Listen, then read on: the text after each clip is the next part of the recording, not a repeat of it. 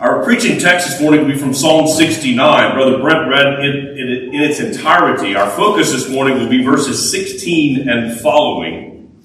I'll tell you in advance, this is actually, when I preached this in Conroe a year or so ago, I actually preached this in two parts.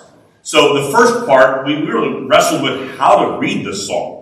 You'll see in the original inspired inscription, it's a Psalm of David. David was the human author of the psalm. Of course, we know the Holy Spirit is ultimately the author of all Scripture. All Scripture is God-breathed. But David is the human author. So one voice, if you will, as you read the psalm, you read it through the voice of David. And you might imagine the various circumstances in David's life in which this might have applied.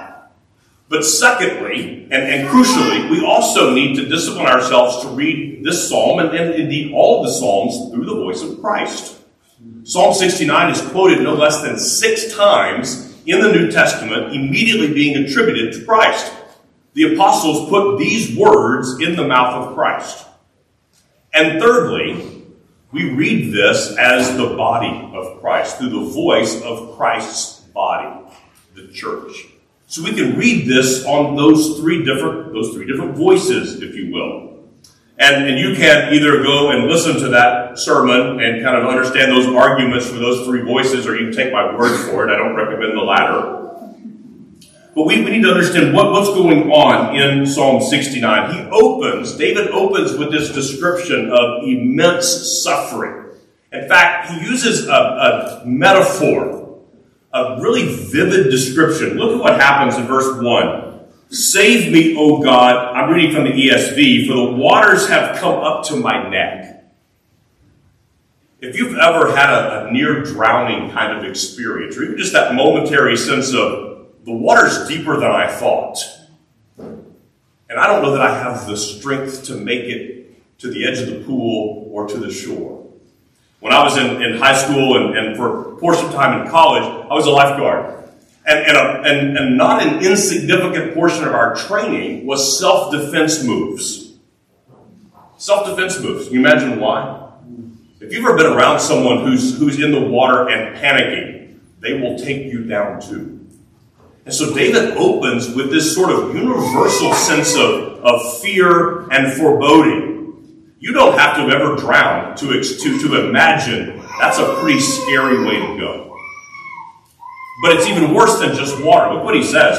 I sink in deep mire where there is no foothold. I have come into deep waters and the flood sweeps over me. I'm weary with my crying out. My throat is parched. My eyes grow dim with waiting for my God. See, David's giving us a metaphor. And again, he's speaking about, we don't know which, but a particular episode of intense suffering in his own life, in which he could compare it to being stuck in deep mire. There's nothing to grab hold of. You try to claw and scratch even with your feet. There's no purchase to be found. There's no grip to be had. There's no way out. You've cried out for help and no one has come. Your throat is parched. You've cried so long and so loudly and no one has come. And it's not a difficult situation to imagine the fear, the despair that overtakes you.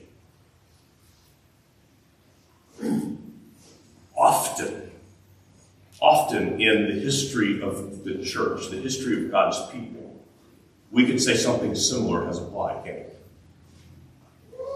Where God's people, either individually or collectively, cry out, how are we going to be delivered? How are we going to be rescued? How will we persevere? How will we endure this suffering? And perhaps as you sit here this morning, suffering has come to you. And so the words that you read in Psalm 69 are not foreign.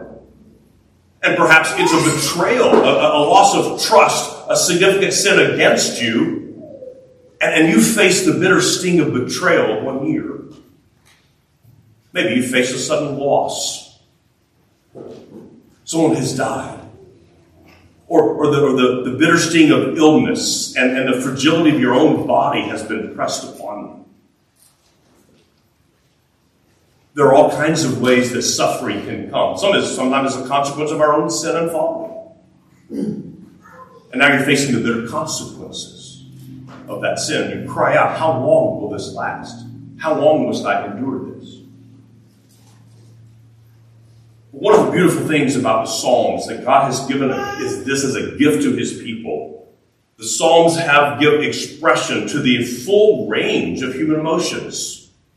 I dare say there's not a single human emotion that's ever been felt that's not addressed in some way or another in the book of the Psalms. In fact, Paul says in Romans 8 that the Spirit of God helps us at times in our weakness. We don't know what to pray for as we ought to pray, but the Spirit himself intercedes for us with groanings too deep for words. And sometimes, because the air in which we breathe, and this in our modern evangelical sort of milieu, the air that we breathe is sort of charismatic. And so by default, we tend to think, when we read passages like this, that there's some sort of immediate download. It's almost like your iPhone has updated to a new software. And you think the Spirit of God is just going to download something to you, and now you'll have a new file, a new update that will show you how to pray. That's not the way it works. How does God ordinarily teach us to pray? Through the certain, sufficient, and infallible Word. So as we open Psalm 69, we have before us, and what I'm going to offer to you, is how to pray in the midst of suffering. Because here's what happens. Not if, when suffering comes, we forget the basics. When suffering comes, we forget what we already knew. When suffering comes, we regress to spiritual infants. And that's an almost universal experience. So what has to happen? You have to practice. You have to rehearse. You have to train. Several years ago, I served as a volunteer chaplain for the Conroe Fire Department. And one of their firehouses, my favorite poster, there's all these kind of motivational posters. Most of them are kind of corny. But they had one that was really great. And it said this. It says that amateurs train until they get it right. Professionals train until they don't get it wrong. Hear the difference? What Psalm 69 gives to us is a window into God's help to us in praying, and particularly in the midst of suffering, so that we can train and train and train so that these things become reflexive. When trouble comes, how do you respond? Is there an immediacy to that response? Is it conditioned ahead of time? Or do you wait until sorrow comes and then try to search through in the midst of your tears to figure out how to pray? Psalm 69 is just such a help. As David compares the terror and agony of drowning with water coming up to his neck, unable to get even a foothold because of the deep, slippery, slimy clay. And poetically, he describes this suffering as terrifying. It's unending. It's all-consuming. It's, in his case, utterly undeserved. And suffering can come from all different kinds of places, and it comes to us in all ways. It comes internally. It can come from external causes. It can be from spiritual effects. It can be from physical things that can happen to us. I want to put 5 things before you as we look beginning in verse 16. I'm going to just guide us through. Brother Brett has already read the psalm in its entirety. I'm going to read snippets as we go. 5 things for which we ought to pray, and particular ways that we seek the face of God in the midst of sorrow and suffering. Number 1, let's look at verses 16 and 17. We pray based on God's good character. And didn't I say that these things are sometimes exactly the opposite of what we will do by nature? We have to practice these things. We have to rehearse these things because this doesn't come naturally to us when we get hit. Look at verse 16. David cries out, "Answer me, O Lord, for your steadfast love is good. According to your abundant mercy, turn to me. Hide not your face from your servant, for I am in distress. Make haste to answer me." David prayed with urgency that in the very midst of his deep suffering, he would know this, that he would know the goodness of God. That he would know the goodness of God. And perhaps no other description of God's character better summarizes his attributes than this, his goodness. His goodness. In fact, this idea of God's goodness is a frequent theme as you read through the Psalms. In Psalm 31, for example, and I could give you dozens, but in Psalm 31, you don't have to turn here, just listen to it. In verse 19, how great is your goodness, which you have stored up for those who fear you, which you have worked for those who take refuge in you before the sons of men. David says here, how great is your goodness, which you have stored up for the sons of men. Charles Spurgeon said, remember the goodness of God in the frost of adversity. It's an image, isn't it? It's a vivid image. The frost of adversity. Remember the goodness of God there. Now, David actually uses 3 different words here in these 2 verses, which together reinforce one another. He speaks here of God's loving kindness, his goodness, and his mercy. The ESV says steadfast love. Other translations might say loving kindness. It's a Hebrew word for which there really is no simple English translation. We really need a couple of good, solid paragraphs to translate that one Hebrew word. But it's the Hebrew word hesed. It's his loving kindness. It's his covenant faithfulness. It's his steadfast love. Ian Dugan says, this is the most precious use of the word hesed in the Old Testament, is as a description of what God does. Having entered into a covenant relationship with his people, God bound himself to act toward them in certain ways, and he is utterly faithful to his own self-commitment. See, by the blood of Christ, by the atoning work of our Savior, God has then yoked himself, bound himself to an oath.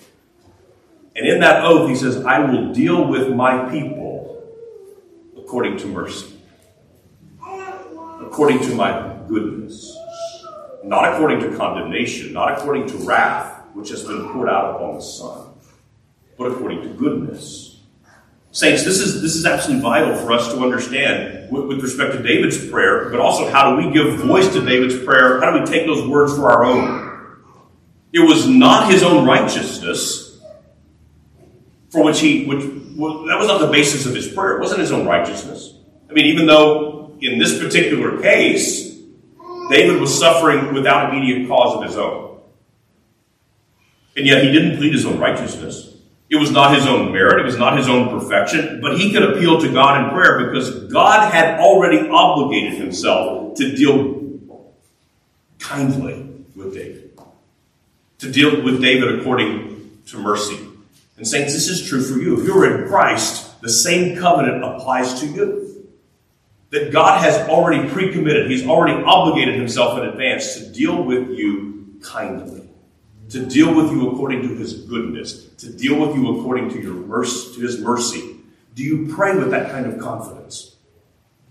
Do you come trembling, fearful before him, saying, oh Lord, please, I know I don't deserve this. Or you say, God, because of the blood of Christ, I'm resting and trusting in your mercy and your goodness toward me.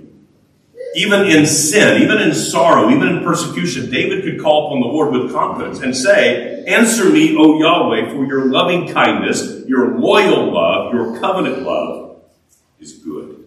And he could rest there. Brothers and sisters, even in the midst of trial, trouble, persecution, sorrow, suffering, we must pray, we must ask God to remind us in that moment of his goodness. Because isn't that the first thing that we forget? When trouble comes, according to our own flesh, we will forget that very simple but profound truth that God is good. Because our eyes tell us something different. Our ears tell us something different. Everything in us and our flesh is screaming at us something different about God in that moment. But God's word says he is good. All that he does is good. All that we receive from his hand is good. His faithfulness, his loving kindness, his mercy, his loyal love are those things for which we ought to cry out, God, give me the eyes to see this and cling to this in this moment. So David prayed. Our Lord Jesus prayed according to the same thing. And we ought to pray according to God's goodness. So I ask you, do you find this difficult in the midst of suffering? Whether it's those minor, ordinary, daily kinds of sufferings that we have with our own sin, with the sins of others around us when we are offended, sinned against. When we see the world around us causing increasing measure of hardship upon Christians and upon the churches of Jesus Christ, how tempted are we to forget the goodness of God? And this is all the more reason that we have to train, isn't it? Paul taught Timothy in 1 Timothy 4 to train yourself for godliness. This is one of the things for which we ought to train. That reflexively we condition ourselves, we train ourselves to remember the goodness of God. But David's prayer reflects more than a superficial understanding of God's goodness.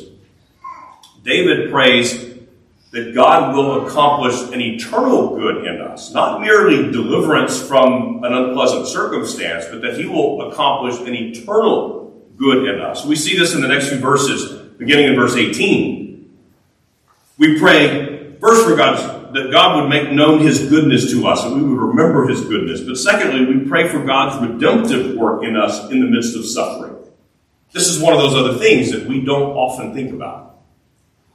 In fact, we can very easily forget.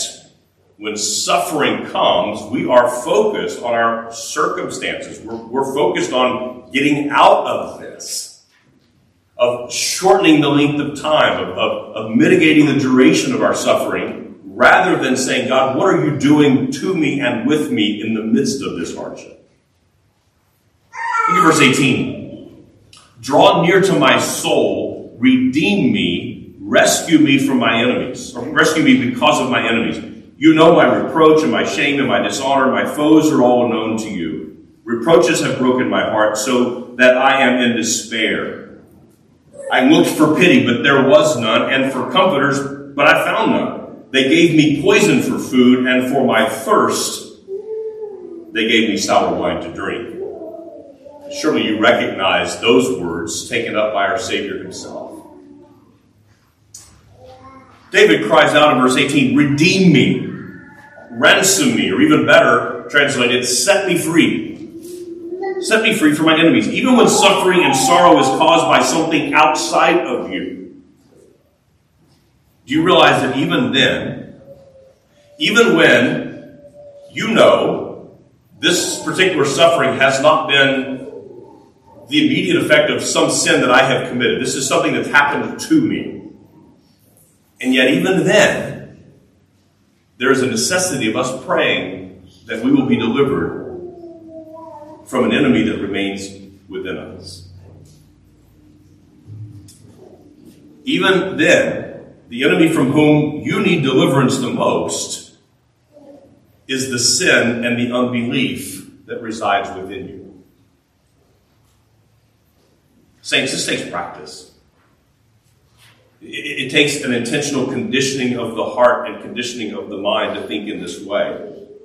In the midst of sorrow, of hurt, of betrayal, in the midst of physical suffering and illness, in the midst of heartache and suffering of any kind, the least natural thing that we do in that moment is to seek sanctification. What we want is for the hurting to stop. What we don't often think to ask for is, God, will you use this sorrow, this hurt, to make me more like Jesus? To grant to me the grace of perseverance. Do you know that the Bible teaches that even the perfect, sinless, spotless, perfect Son of God learned obedience by that very means? In fact, in the passage that we read today out of Hebrews 5, in your own hearing you heard this. He, in the days of his flesh, this is Jesus, offered up both prayers and supplications with loud crying and tears to the one able to save him from death. And he was heard because of his reverence. Although he was a son, he learned obedience from the things which he suffered. And having been made perfect, he became to all those who obey him the source of eternal salvation. The sinless, perfect, spotless Lamb of God, according to his human nature, learned obedience to his Father. Now, this is good news for us. If you are in Christ, two things have happened. As if you've responded to the gospel command to believe, in that moment, your sins were pardoned. They were washed away. And also, the perfect, sinless, spotless righteousness of Christ was also credited to your account. Our Savior suffered perfectly, so that not if, but when you fail to suffer perfectly, you can cling to the hope that another's righteousness is yours. Your standing before your Father does not depend upon your own righteous suffering, but the righteous suffering of another on your behalf. So on the authority of God's infallible word, we know that our Lord Jesus had no spot, no wrinkle in his holy character. He was utterly sinless, and yet he attained perfection by means of suffering. And yet you think you can do it without suffering. You think you can grow best with prosperity and comfort and ease, when even your Savior, the Scriptures tell us, learned obedience. He was perfected through the very suffering that God brought about. By means of his conception by the Holy Spirit, instead of men, instead of by mere man, our Lord did not inherit the sinful nature that you and I have. He did not inherit the sinful nature of Adam. Never in his life did he ever sin. So let's think this through. If it were necessary for the perfect, sinless, spotless Christ to suffer in order to obtain perfection, what is your plan? Where is your hope? What do you expect? That's why James said in James chapter 1, verse 2, consider it all joy, my brothers, when you fall into various trials. Now, that's either crazy talk, or it is the necessary truth that we ignore at our own peril. It's one of the two. It's either just the rantings of a lunatic to be joyful in the midst of suffering, or it is the prescription that we desperately need. Count it all joy, my brothers, when you encounter various trials, knowing, believing by faith, that the testing of your faith brings about perseverance. And let perseverance have its perfect or complete work, that you may be perfect and complete, lacking nothing. See, Jesus introduced to his disciples a number of paradoxes that men still wrestle with. If you want to be first, what do you have to do? Be last of all. If you want to lead, what do you have to do? Be servantable. And here, you want perfection?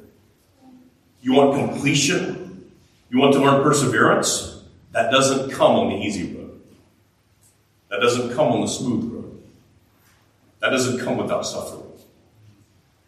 The maturity that you want, the maturity that I want, comes ordinarily through suffering. Do we pray like that, though? When suffering comes, do we say, as James did, Lord, I praise you that you have brought this opportunity to me, an opportunity to grow me. It is unpleasant. It's uncomfortable. Your word tells me that no discipline is pleasant in the moment, but it brings forth fruit. And then you as parents, you know this, as you discipline your own children. Hopefully, you're faithful to do that, despite their cries, despite the fact that they weep when they are disciplined and chastised according to the Scripture. But you as a parent can have the ability to see further down the road than the child can. And you know that the momentary sting on their posterior is far easier to deal with than the troubles that they will find if they are not disciplined today. And so you discipline in faith. Our Lord said, if you, being evil, know how to give good gifts to your children, how much more will your Father in heaven give good gifts to his children? Our Father is wise, saints. He knows exactly what we need in order to be conformed to the image of his Son. Have you ever trained yourself in a particular discipline that requires frequent practice? Brother Jeff and I were talking just before Sunday school. You all know he's a French horn player. He's tutored and trained countless numbers of students. If you learn a musical instrument, it requires constant practice discipline, you get a lot wrong before you ever get it right. If you've learned to any kind of artistic endeavor, painting or modeling or sculpting, if you've done any kind of sports, you know that the goal of creating that kind of muscle memory, where you don't have to stop and think. Your body just knows how to swing the club, swing the bat, throw the spiral, whatever it is. Some of you like to shoot pistols and rifles, and you know you have to practice regularly, but you have to practice in the right way. If you practice wrong, what do you learn? Wrong things. If you talk to any music teacher, any coach, any weapons instructor, any counselor, what you find is that the hardest work is overcoming bad habits. Bad posture, bad form, bad technique. Bad habits that have been acquired by someone learning on their own and practicing the wrong way. And we have to realize that by default, by nature, we practice suffering the wrong way. That's our default position. Remember years ago, we were at a conference and Paul Tripp, some of you know the name, was speaking, and he had a bottle of water. And he stood in front of people and he shook it, hit the top of it, he shook it. And he asked people, why did water come out of that bottle? And someone in the front row said, because you shook it. He said, well, true enough, but let me rephrase the question. Why did water come out of that bottle? Because that's what was inside. And his point was, when we are shaken, what comes out of us is what's inside of us. Isn't that what Jesus said? It's not what comes into a man that defiles him, it's what comes out of him. A man speaks out of the overflow of his heart. And similarly, in the midst of suffering, our bad habits come out, don't they? And maybe it's bad habits with your tongue. Maybe it's bad habits with your time. Maybe it's bad habits with all kinds of self-medication, whether that's video game or food or drink or anything else, sleep, whatever it is. Even good gifts that God has given to us, we can abuse and, in a sense, self-medicate. The habits of self-reliance, anger, impatience, the habits of blame-shifting, of pride, of despair.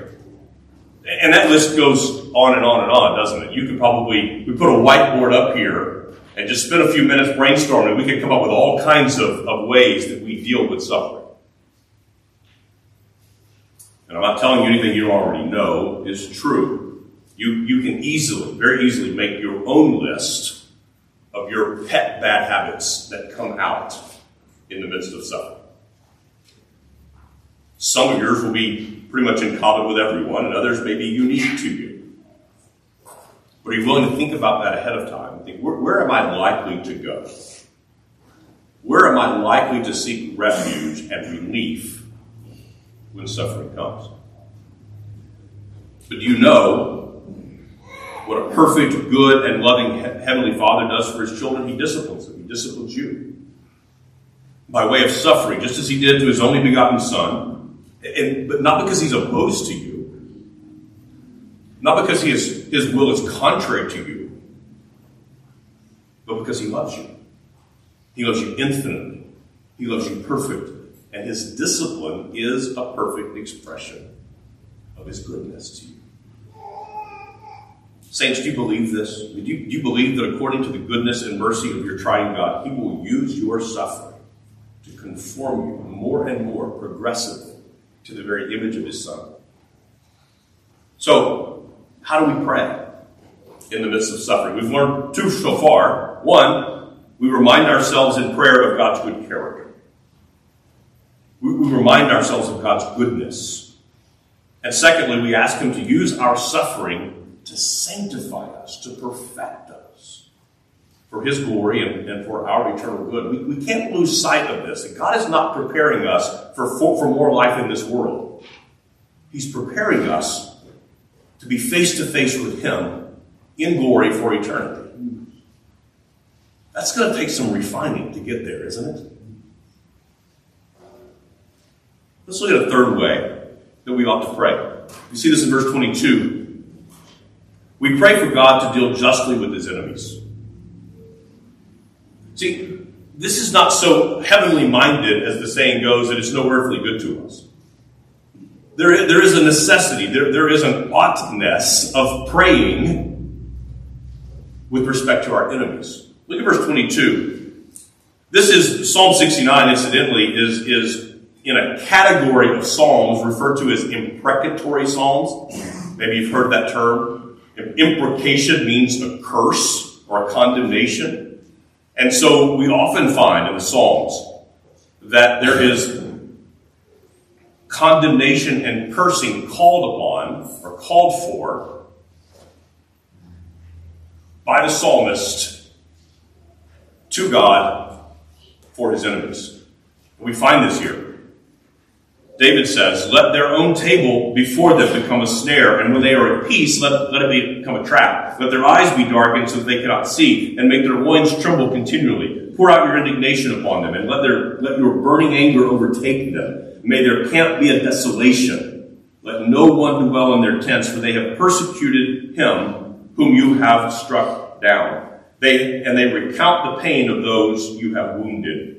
Add to them punishment upon punishment. May they have no acquittal from you. Let them be blotted out of the book of the living. Let them not be enrolled among the righteous. And again, three voices here. The voice of David, the voice of Christ, and the voice of the church in every age. We pray for God to deal justly with his enemies. Brothers and sisters, we've had the blessing of God upon us, upon our nation, for all of us in this room, for our entire lifetimes. We've had God's common grace poured out upon our nation in such a way that we have not faced the kind of violent persecution that our brothers and sisters, even at this very hour, face in other parts of the world, or certainly throughout history. The Church of Jesus Christ has faced in many places, in many circumstances. We've been spared that, but we have no assurance, zero assurance from the Word of God that will always be the case. There is not something in the Scripture, despite what you might hear on TBN or something, that says that America is under some sort of special protection. It isn't true. And we pray in such a way that we remind ourselves not only the goodness of God, and that he will use our present sorrows and suffering to perfect us, to conform us to his image, but it's also right for us to pray that God would deal justly with his enemies. God would deal justly with his enemies. There's not an automatic conflict here. Sometimes in our minds we think, well, that seems disharmonious. That seems disconnected. That we can pray for the gospel advance of the kingdom, and then we also can pray that God would deal justly with his enemies. In our minds, sometimes that seems contradictory or even incompatible. But there's not a conflict between those. We may and ought to do both. And God has given us his Spirit-written prayer book to help us. Because will we admit this temptation? It's at this particular point that we might most grievously err. We might forget the admonition for both the Old Testament and the New, that vengeance is mine, thus saith the Lord, leave room for wrath. We might forget that. We might particularly go to this section and go, oh, okay, I'm not so much praying for my sanctification, but I am willing to pray for holy hellfire to rain down on my enemies. That's no problem. I'll pray for that. But God has given us his perfectly inspired, Spirit-written prayer book, that by praying the very words of the Psalms, we will find the help that we need in order to pray righteously before our God and King. I found an example. This was an article on Ligonier several months ago. This is Pastor Valery Zadorniski. He's a Reformed Presbyterian pastor in Ukraine. And he's writing about, he's a lecturer at the Evangelical Reformed Seminary in Kiev. And he's currently, at the time he wrote this, he was in Odessa, Ukraine. And he's describing the plight of the church under those war-torn conditions. And he says this: for every Christian, the following question is especially urgent now. How do we hate evil and also love our enemies who commit egregious crimes? Isn't that a good question? How is it that we hate evil and also love our enemies who commit egregious crimes? We are no longer conceptualizing this question theoretically. Two truths are especially valuable for us now. One, God's just retribution at the cross of our Lord. Our hearts are comforted in the truth of God's retribution. He will repay his unrepentant enemies in a way that we could never have done ourselves. Our hearts are humbled before the cross of Calvary. We, as well as our enemies, deserve the wrath of God. But God has reconciled us to himself with the blood of his Son. We were under the power of the devil just like everyone else, but God redeemed us with the blood of Christ. We pray for the repentance of our enemies so that God will free them from the power of the devil's deception. We believe we'll come out as victors. We know that evil is defeated by the cross and the resurrection of our Lord. We know that whatever our enemies do to us, we will be resurrected. Because God has united us with Christ. Therefore, we celebrate the victory of the Lord. The main battle took place and the main enemy was defeated by the cross. So we can pray that God would defeat his enemies. And God may choose to do that one of two ways. God may choose, if they remain unrepentant, to cast them into the eternal lake of fire on the day of his return. But God also may choose to destroy them by means of the gospel. Do you know, if you were in Christ, that the old man is dead, the one that was once an enemy of God? Didn't get rehabbed, he didn't get reformed, he didn't get rebuilt, he got killed and raised from the dead with Christ. You're a new creation. Not a remodified one or a rehabbed. You're a new creature. And we can pray that God may kill his enemies in either way. We don't know which he will choose. But we can pray in that way. In fact, we ought to pray in that way. And I think here, Pastor Zadaridze strikes the right balance in his thinking. He's praying earnestly for the grace to love his enemies, and at the very same time, taking genuine gospel comfort in the fact that God will pour out his wrath on those who do not repent and turn to Christ. Sometimes those can feel contradictory in our minds, but they're not. We can pray that God will defeat his enemies. And he will do so infallibly, inevitably, one way or the other, he will defeat his enemies. If you were in Christ, he's already defeated you. You've already raised the white flag of surrender and bowed your knee to Christ. And now, you who were once in the kingdom of darkness have been transferred to the kingdom of God's own Son. Once you were not his people, and now you are his people. Once you were an enemy and a foe, and now you are counted a friend and a brother. So we pray in that way. And for those here this morning who may not even understand those categories, because even at this very moment, you remain outside of Christ, will you hear that the Word of God clearly pronounces upon you a condemnation? You were born at enmity with God. You were born on the other side of the battle line. You were born in an enemy camp, taking up arms, whether you were consciously aware of it or not, against the Lord and against his people. And the gospel call to you is to repent, to believe the gospel of Jesus Christ, that he died so that you could be transferred out of that kingdom of darkness and into the kingdom of God's own beloved Son. Will you believe that? Will you put your faith, your hope, your trust in Christ as your King and Lord and turn from your sin and believe that he will keep you, that he will hold you fast, that he will cleanse you and pardon you and prepare you for an eternity?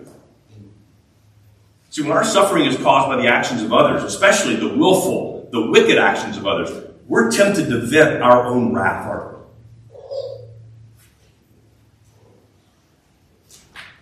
We will be tempted to seek vengeance ourselves. We will be tempted to cultivate sinful anger in our hearts. We will be tempted to despair, to worldly grief and sorrow. And Psalm 69 can be a wonderful help to us to pray as we ought to pray. for God's justice upon his enemies. Fourthly, I'm going to move pretty quickly. Fourthly, we pray for a heart of praise to please our God.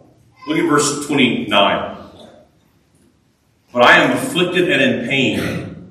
Let your salvation, O God, set me on high. I will praise the name of God with a song. I will magnify him with thanksgiving. This will please the Lord more than an ox or a bull with horns and hooves. When the humble see it, they will be glad. You who seek God, let your hearts revive. For the Lord hears the needy and does not despise his own people who are prisoners. See, back in verse 9, Jesus Christ prayed, zeal for your house has consumed me. And now his church, following after him, must pray the same. His church ought to be known by the same characteristic. And Psalm 69 helps us to pray as we ought to pray. O Lord, cause my heart to be zealous for your worship. Open my heart and my mouth to praise your name, O God. We ought to pray that that would be our heart's cry. Because again, by nature, in suffering, that isn't our cry, is it?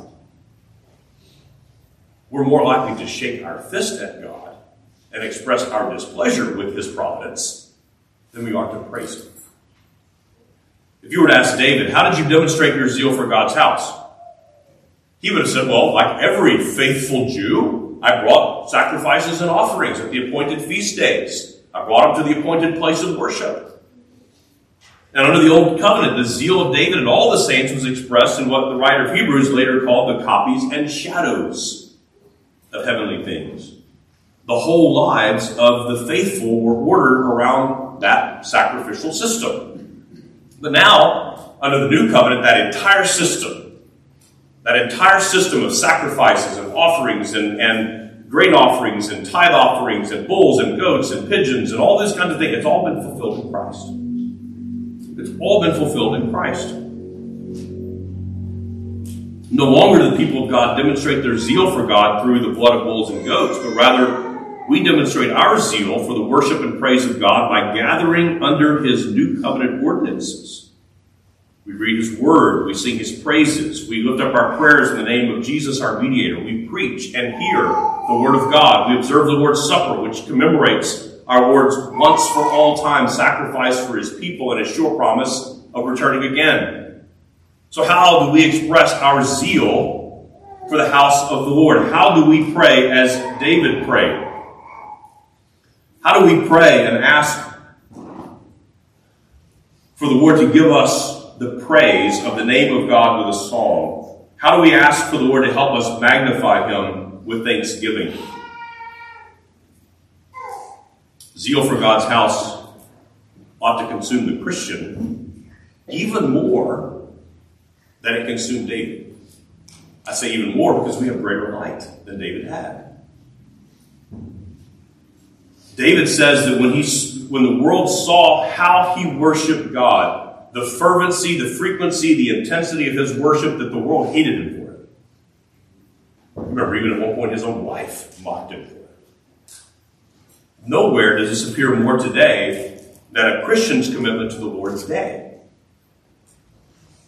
You ever notice that? Have you ever had to take a stand even in your own family, in your own social circles?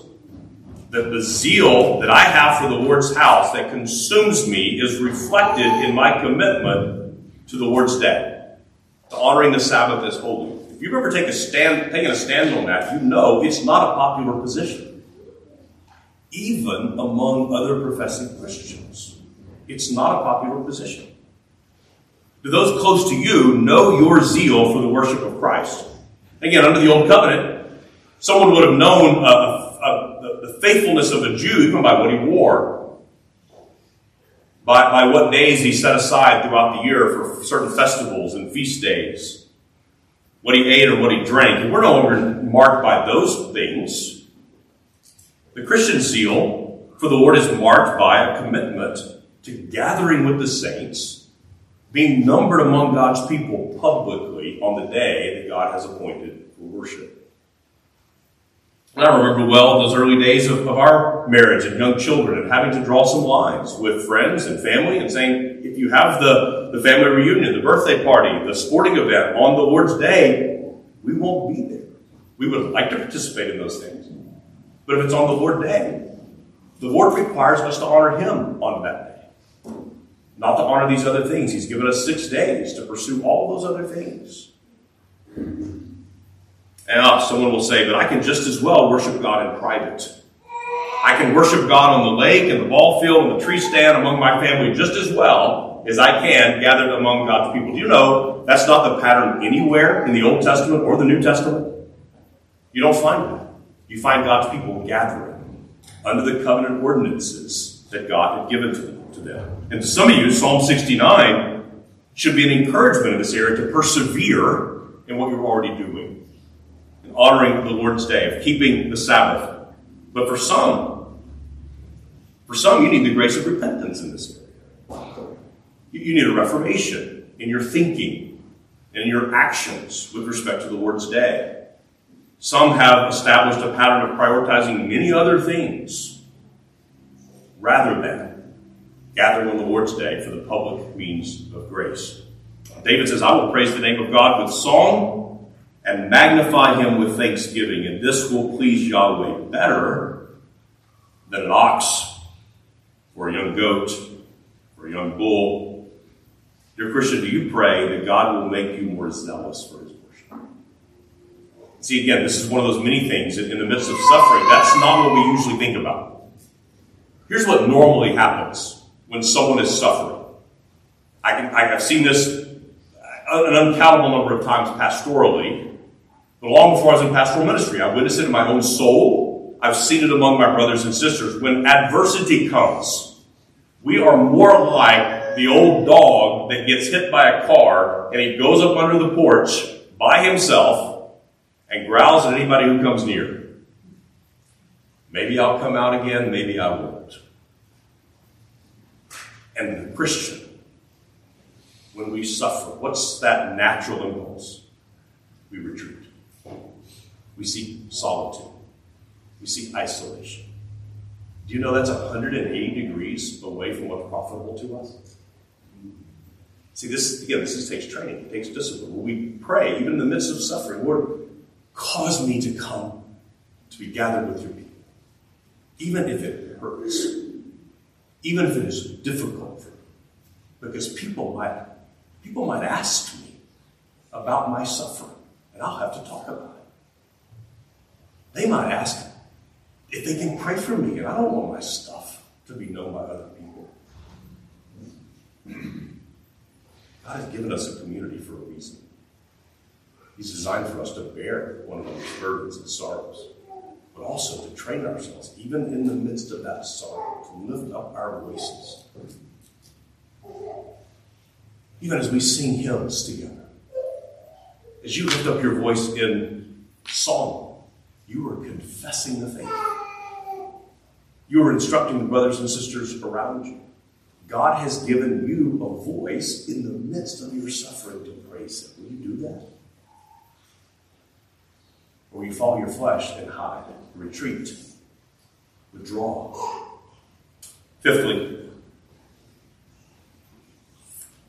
Fifth way in which we pray in the midst of suffering. We pray in confidence that Christ will indeed preserve His church. See, in that middle section where we're praying against our enemies and against their work, we can also at the same time pray confidently that they're not going to win. They don't have the final word. The victory has already been won. Again, we have a greater light than David ever had. Yahweh has come in the person of the Son. God has clothed Himself with human flesh. He has assumed our nature, and now the victory is certain. Look at verse 34. Let heaven and earth praise Him, the seas and everything that moves in them, for God will save Zion. Who is Zion? It's the church. It's the church. God will save Zion and build up the cities of Judah. That's a classic Hebrew parallel statement. Hebrew poetry often makes parallel synonyms that build upon and reinforce each other. Zion and Judah. are synonyms to describe God's covenant people. God will save Zion and build up the cities of Judah, and people shall dwell there and possess it. The offspring of his servants shall inherit it, and those who love his name shall dwell there. Saints, that's a precious promise. God is not going to forsake his church. The work of him building his kingdom will not falter. Despite what your eyes may see, despite what your ears may hear on the news, despite what you will kind of sense around you in the darkness of our times, and we may think it looks like our side is losing. I think the Apostle Paul sanctified the use of sports metaphors. Through his talk a lot about boxing and racing and wrestling and all these kinds of things. You know, if you watch a sporting event, I hear there's one later today. If you watch a sporting event, sometimes a little ticker at the bottom will show percentage of winning. You know, one team scores a touchdown and their percentage of winning goes up. And see, we can be deceived sometimes. We look at who gets elected to this office or what's going on in this sphere, and we think, well, the percentage of winning for the church has gone down. The win probability has faltered. Don't believe that. The needle hasn't moved. The needle's already pegged over to 100%. Regardless of what you see, regardless of what you hear, the Lord Jesus Christ, again, he prayed these words for us. He is praying these words now for us as he intercedes for us. God will save Zion and build up the cities of Judah, and people shall dwell there and possess it. The offspring of his servants shall inherit it, and those who love his name shall dwell in it. Praise God for his goodness. As we pray in faith that God will indeed redeem, preserve, and ultimately glorify his church, we pray that as long as the Lord tarries, that he will preserve his church in generations to come. And we don't take this for granted. It's a certainty, and yet we pray for it. And we pray tangibly. Do you pray in your homes? Do you pray as a congregation for the salvation of the children among us? That God would have a remnant in the next generation. Do we have that kind of multi-generational view of the gospel? Do we pray for the salvation of our neighbors? As you drove into church this morning, you drove through your neighborhoods and around the community, and you see people going and scurrying here and there about all kinds of business that has nothing to do with the praise of the triune God. Do you pray for the lostness that's all around you? That God would raise up a new generation of faithful men and women? Do you pray for the Lord to raise up workers for the harvest for the next generation? Our Lord Jesus says, call upon the Lord of the harvest and pray. Pray that he would provide more workers for the harvest. Remember the reason Jesus gave? You must pray this way because the fields are wide unto harvest. The harvest is so plentiful, we need more laborers to help carry it in. Do we pray like that?